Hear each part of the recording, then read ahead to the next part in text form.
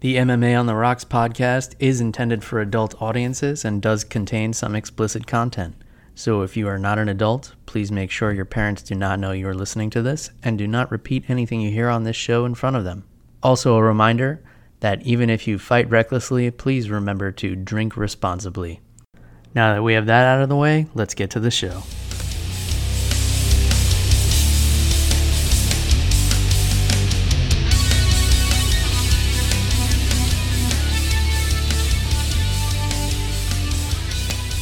Okay, MMA on the Rocks, following the aftermath of UFC 202.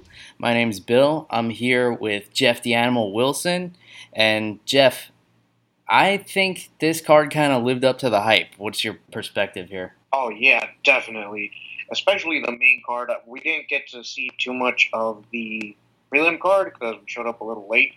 But that main card was phenomenal. 4 knockouts. And the one fight that did go to a decision was probably fight of the year. Yeah, it was definitely up there. I mean, that Conor and Nate fight was a barn burner for sure, and just so back and forth. I mean, whoever you were rooting for, I mean, at some point was winning that fight. Yeah, definitely. But I think that the judges got it right. Some people will disagree with me, but I don't see why. Well, I can see why. Not that I think Nate won the fight. But I think it's difficult to judge a fight 100% objectively. So when you root for a particular fighter, you almost convince yourself while you're watching that they're doing things to win. And you may ignore subtle things that his opponent is doing or her opponent is doing just because that's what your mind wants to believe. So you almost kind of trick yourself into it. And then, you know, when other people who think similarly are getting online and on Twitter and posting facts and stats from the fight, and, you know, you're all kind of rallying together, that's kind of how these things snowball a little bit. But I agree with you. I think Conor convincingly won rounds 1, 2, and 4. I definitely scored 3 and 5 for Nate. You know, you could even throw a couple of 10-8s in there. I know some people gave Conor a 10-8 for round 1. Some people gave Nate a 10-8 for round 3. And I wouldn't disagree with either of those. What do you think? I definitely agree with you. And I kind of had the fight scored the same way, with rounds 1, 2, and 4 going to Conor, and 3 and 5 were all me. Yeah. But I felt like Conor McGregor fought smarter. He went in there with a game plan. And I felt like he just did more throughout the fight to win. Yeah, definitely. And I'm glad you brought up the game plan, because I think that was definitely the key to victory. And that's what I had kind of predicted would be the key to victory for him, was to go in there smart, not burn himself out, not get into a brawl like Nate was trying to bait him into a couple of times throughout the fight, which was smart on Nate's part. But I knew that if Conor stayed composed and he didn't gas himself out or punch himself out, that he would be able to come away with the decision, and that's pretty much what he did. And if he was able to keep the fight standing, which he was able to do fairly easily, I was pretty impressed with his takedown defense. What do you think? Yeah, definitely. Yeah, and the problem with the stats that were posted and floating around the internet are that it doesn't break it down by round, and that's how MMA is scored. It's scored by round. The winner of the round wins 10 points. The loser gets 9 or less. 10-point must system, same as boxing. That hasn't changed. It's been, suspect, and a lot of people think that it needs to change, but that's the system that we're faced with right now. And, a lot of Nate's strikes came in those 3rd and 5th rounds that he did win. So, people aren't wrong for posting these statistics. Nate did win, but he won only 2 out of the 5 rounds. He hardly landed anything in the 1st and 2nd round, and he didn't win the 4th round. So, mathematically, there was no way for him to be up on anybody's scorecard. One judge did have it a draw, which is why it was ruled a majority decision. So now, what do you think about this? Do you think Conor got revenge with this fight, or do you think, submission beats majority decision on Nate's part? Yeah, I don't know if you can call it revenge. He won the fight, but he couldn't finish Nate, and he himself got finished. So there's a bit of a gray area there. But, good for him to get the win. And just to go back to what you were saying about Nate winning rounds 3 and 5, even when he had and even when he had Conor backed up against the cage, specifically in the third round, Conor was still landing some pretty good shots. I saw some nice elbows from the clinch that he landed, and they looked like they were doing damage. Oh yeah, definitely. The clinch game, I feel like is where Nate had the advantage, though. That's how he was controlling, and he was trying to back Conor up, and Conor was kind of jogging away. And one thing Nate said was that he thought Conor should have gotten points taken away for running, because that's the case in boxing. If you run away from your opponent, they deduct points. That's not something that's come up in MMA, and it's never been implemented. So to implement it, during this fight after the fact would kind of be ludicrous. But I can understand his frustration. I mean, he's getting picked apart, and then when he tries to charge in, Conor kind of trotted away and got just barely out of range. But overall, impressive fight by Nate Diaz too. I mean, we know he can take a punch. That's for sure. Yeah, but he took a beating last night, and for him to be able to fight the way he did, especially after those first two rounds, was really impressive. And all the credit in the world to him. He's a tough guy. Yeah, definitely. And especially with the leg kicks that he was taking, a lot of guys would switch their stance up or start checking the kicks sooner. He's very good at keeping his poker face and not letting you know if he's hurt, which clearly he was. I mean, he had that gash over his eye. His leg had a hematoma on it, and it was turning purple. So, I mean, clearly he took a lot of damage there, but you would never know by looking at the way that he was pressing the action. Yeah, definitely. He's got a great poker face, and there were a lot of times where it looked like Conor hit him pretty good, but Diaz would just shake his head no, like, you're not doing the damage you think you are. Yeah, definitely. So I think, I agree that I don't think the decision trumps the submission, but if you want to talk about finances, I think Conor definitely comes out on top. I believe he made a lot more money than Nate in the first fight. I read a quick stat online that out of the $6.1 million in payouts, $5 million of that went to Conor and Nate. And I'm not sure how that was divided up, but I'm sure Conor got, the winner's share of that. Oh, yeah, definitely.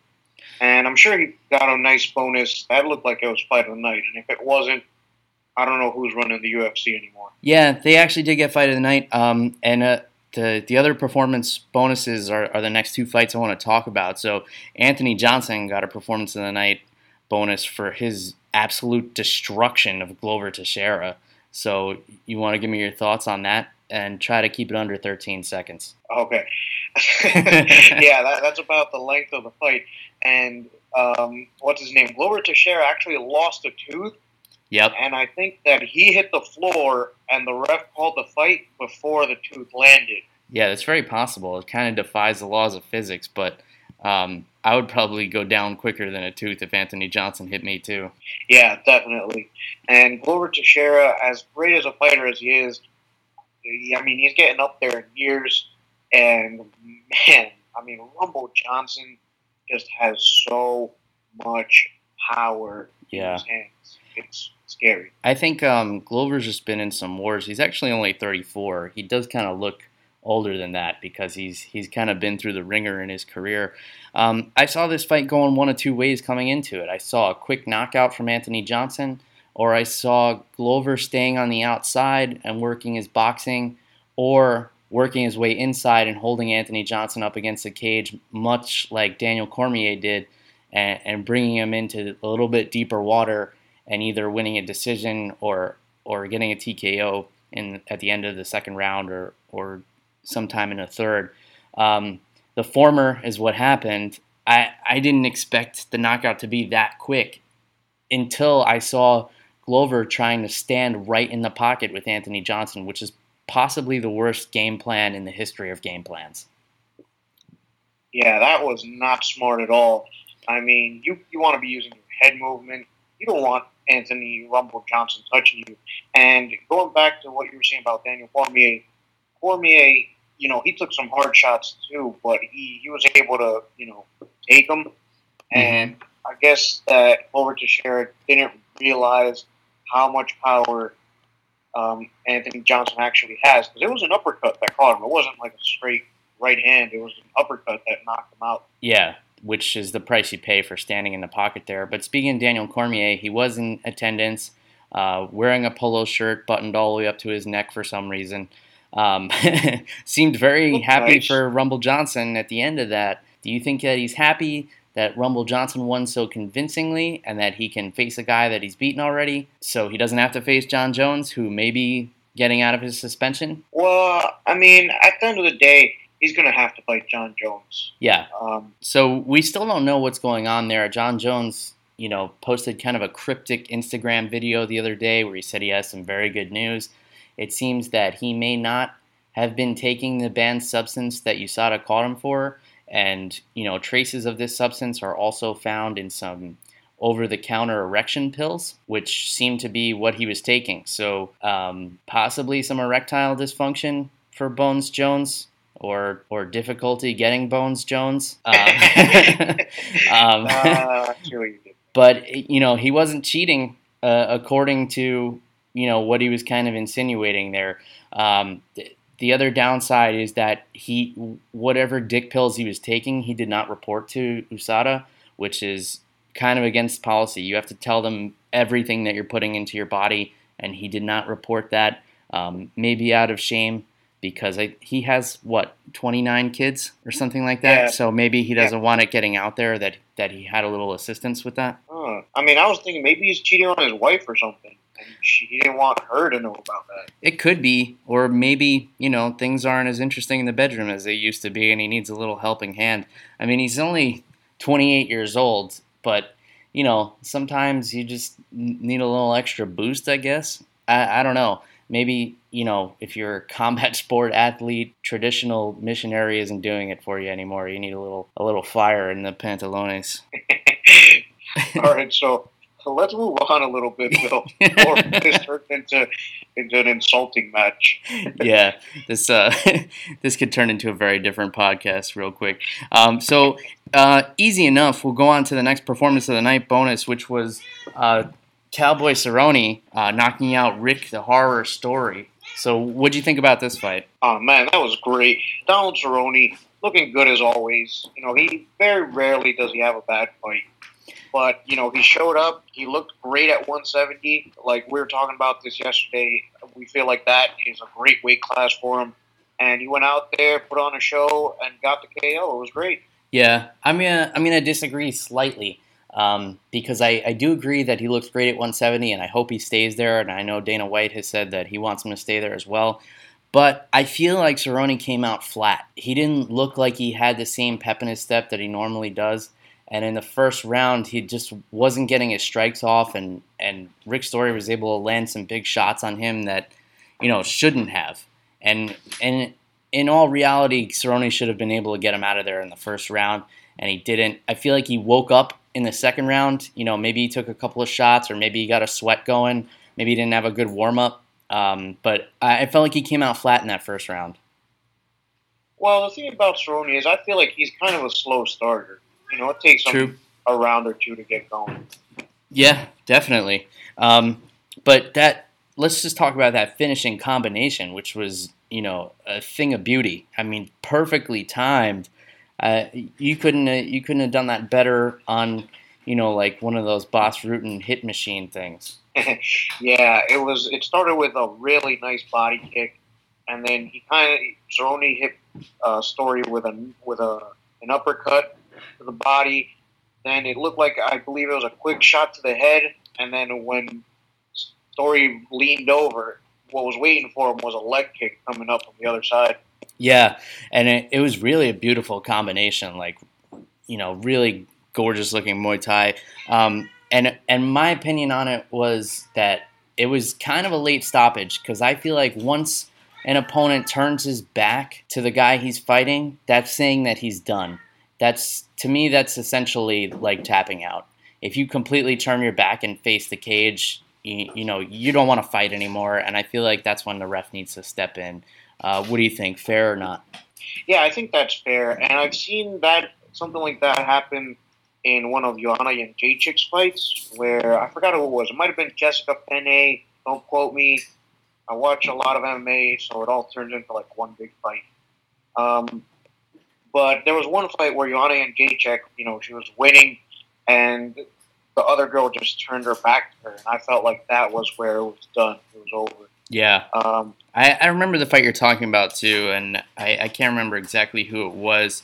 So let's just move on down the card. I want to glance over real quick Mike Perry and Hyung-Gyu Lim, which seemed to be a physical mismatch at first. Yeah, it was definitely David versus Goliath, but man, David pulled out a win for the little guy, literally and metaphorically.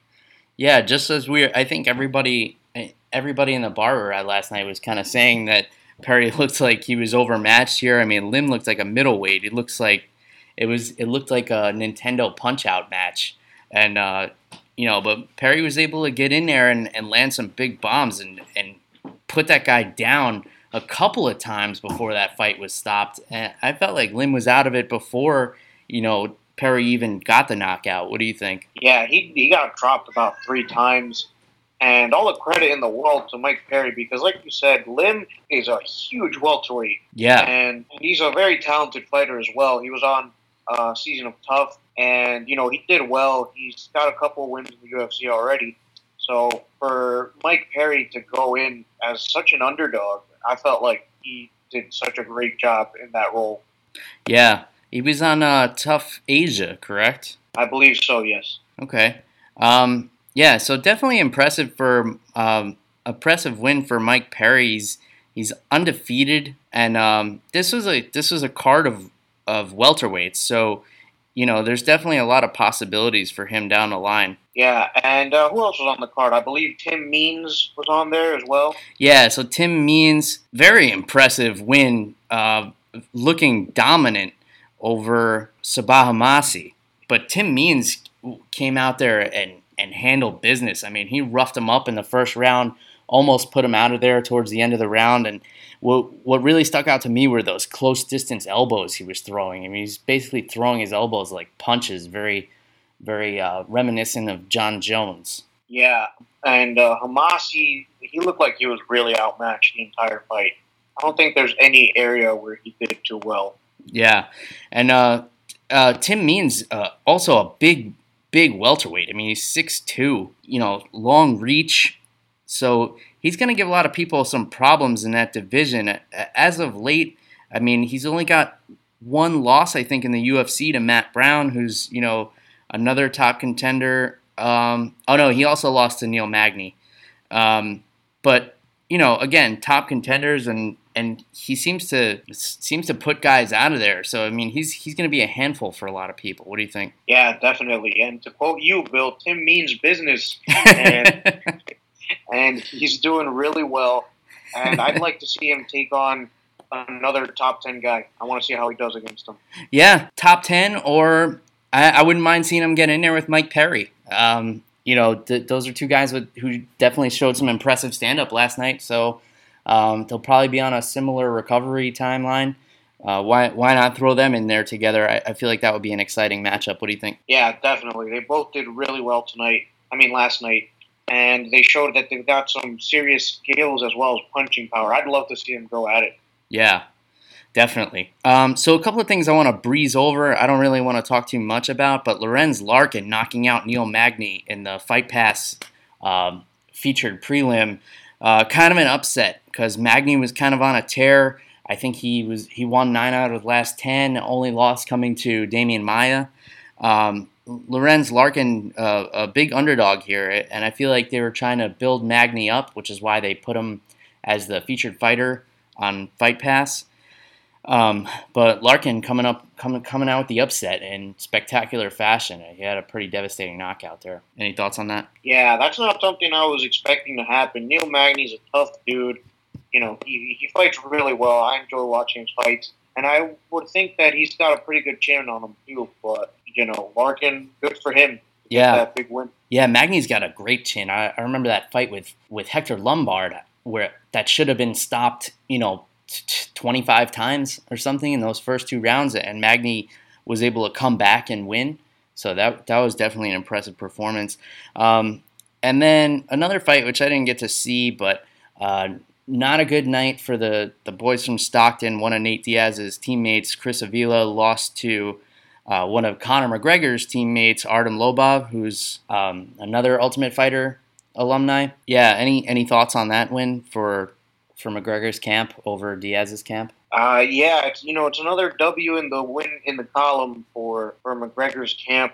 So I feel like the Diaz boys might be a little quiet for a bit. Yeah, I don't know about that. I don't know if you could quiet down the Diaz boys. But well, I said for a bit. I mean like a day. Yeah, I mean Nate. One thing I didn't like, and I do really love Nate Diaz, and I respect him so much as a fighter. But at the post-fight press conference last night, he was kind of making some excuses, saying he came in with a knee injury and he couldn't get his boxing off because he couldn't pop off of his knee, which was kind of disappointing to hear from Nate.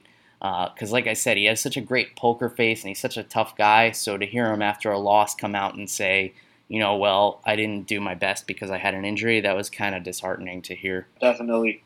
And Nate Diaz is not one for excuses. So yeah, I definitely agree with you there. A little disappointing. Yeah.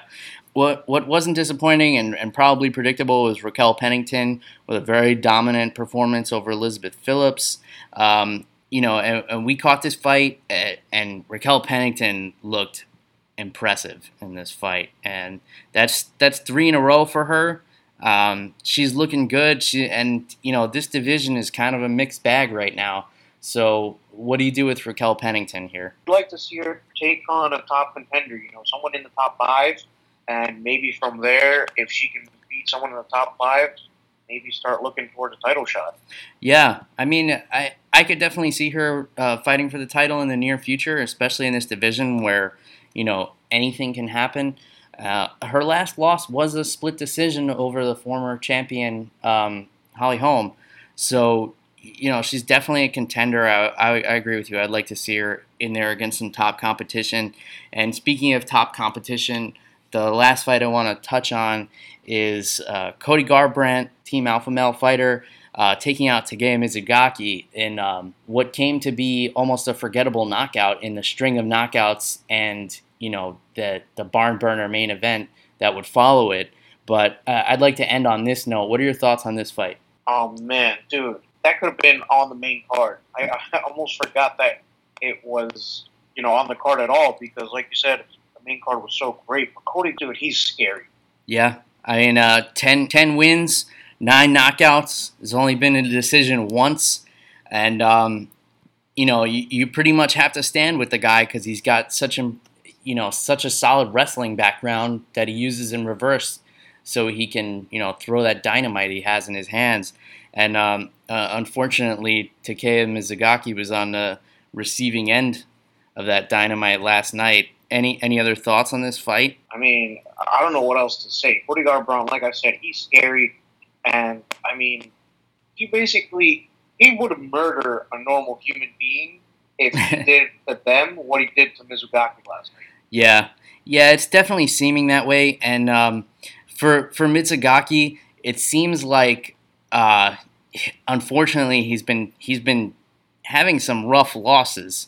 I mean, he's been knocked out.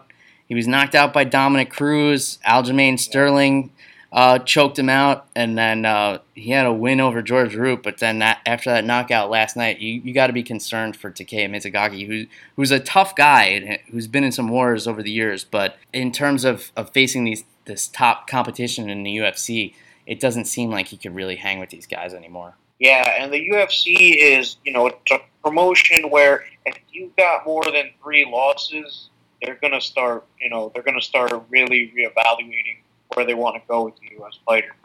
Yeah, definitely. So speaking of where they want to go with fighters, Cody Garbrandt was calling out Dominic Cruz before he even went into this fight and basically saying, after I knock out Mizugaki, I should get a shot at Dominic Cruz.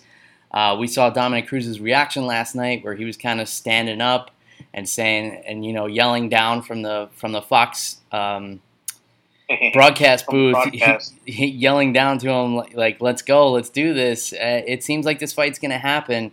I know you think it's too early for no love, but it looks like Dominic Cruz wants another shot at yet another Team Alpha fail member, as he refers to them. Well, I mean, listen, I love Dominic Cruz, and I do think it's a little early to give Cody Garbrandt a title shot. But man, just seeing how fired up they both got, I kind of want to see it happen now. Yeah, I do too. It's not going to be as easy for him to touch the champ's chin as it's been for his last couple of opponents. Although, Thomas Almeida was 21-0, I believe, when he destroyed him in the first round. So you never know what could happen. But I'm sure Cruz will come up with a great game plan for him. As far as that division, I don't feel like there's anybody else who has as much hype behind them as Cody Garbrandt right now. It kind of makes the most sense for who's left in that division for those two to square off. Yeah, that's what it's starting to look like. Yeah. So we got through these fights last night, and we were enjoying ourselves. And while we were out at a local bar, we were enjoying some local beer as well. You want to talk a little bit about what you're sipping on for 202? Yeah, I started off with a Parton, which I really enjoy. It's an IPA. It's a little creamier, and I really enjoy it. It's brewed locally in New Jersey, so that's why. And it's got like a little bit of a milky flavor in there, so I really like that. All right, cool. What I was drinking last night was also an IPA. It was a Sweetwater 420 that comes out of Georgia. But I discovered this beer because I spent a lot of time in Tampa, Florida, and it's real popular down south. And it's, again, this trend that we're seeing with the real light IPAs.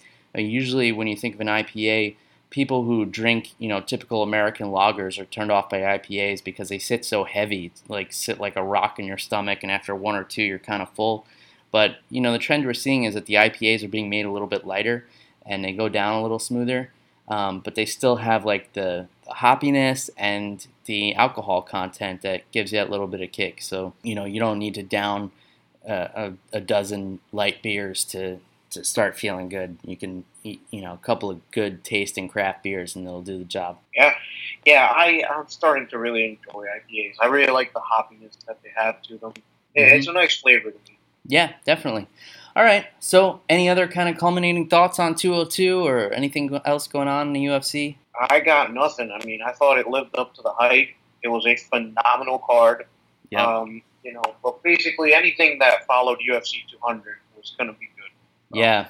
Oh, yeah.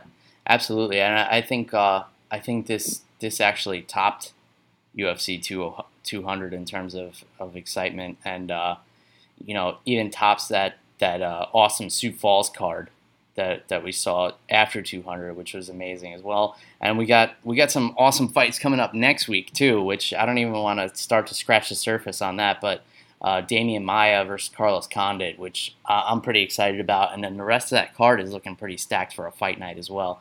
But we'll get into that another time. So, Jeff, if you got nothing else left, we'll cut it off here. And then we'll be back next Sunday, maybe sometime in between. I do want to do a preview of this fight night coming up on Saturday. But in any case, thanks for listening, and, as always, hit us up on Twitter, Instagram, Facebook, at MMA on the Rocks. Let us know what you're thinking and drinking. Jeff, as always, thanks for coming on. Thank you for having me, Bill. All right, and we'll raise up a couple of IPAs sometime during the week and maybe break down this fight card coming up on Saturday. Thanks, everybody. Goodbye.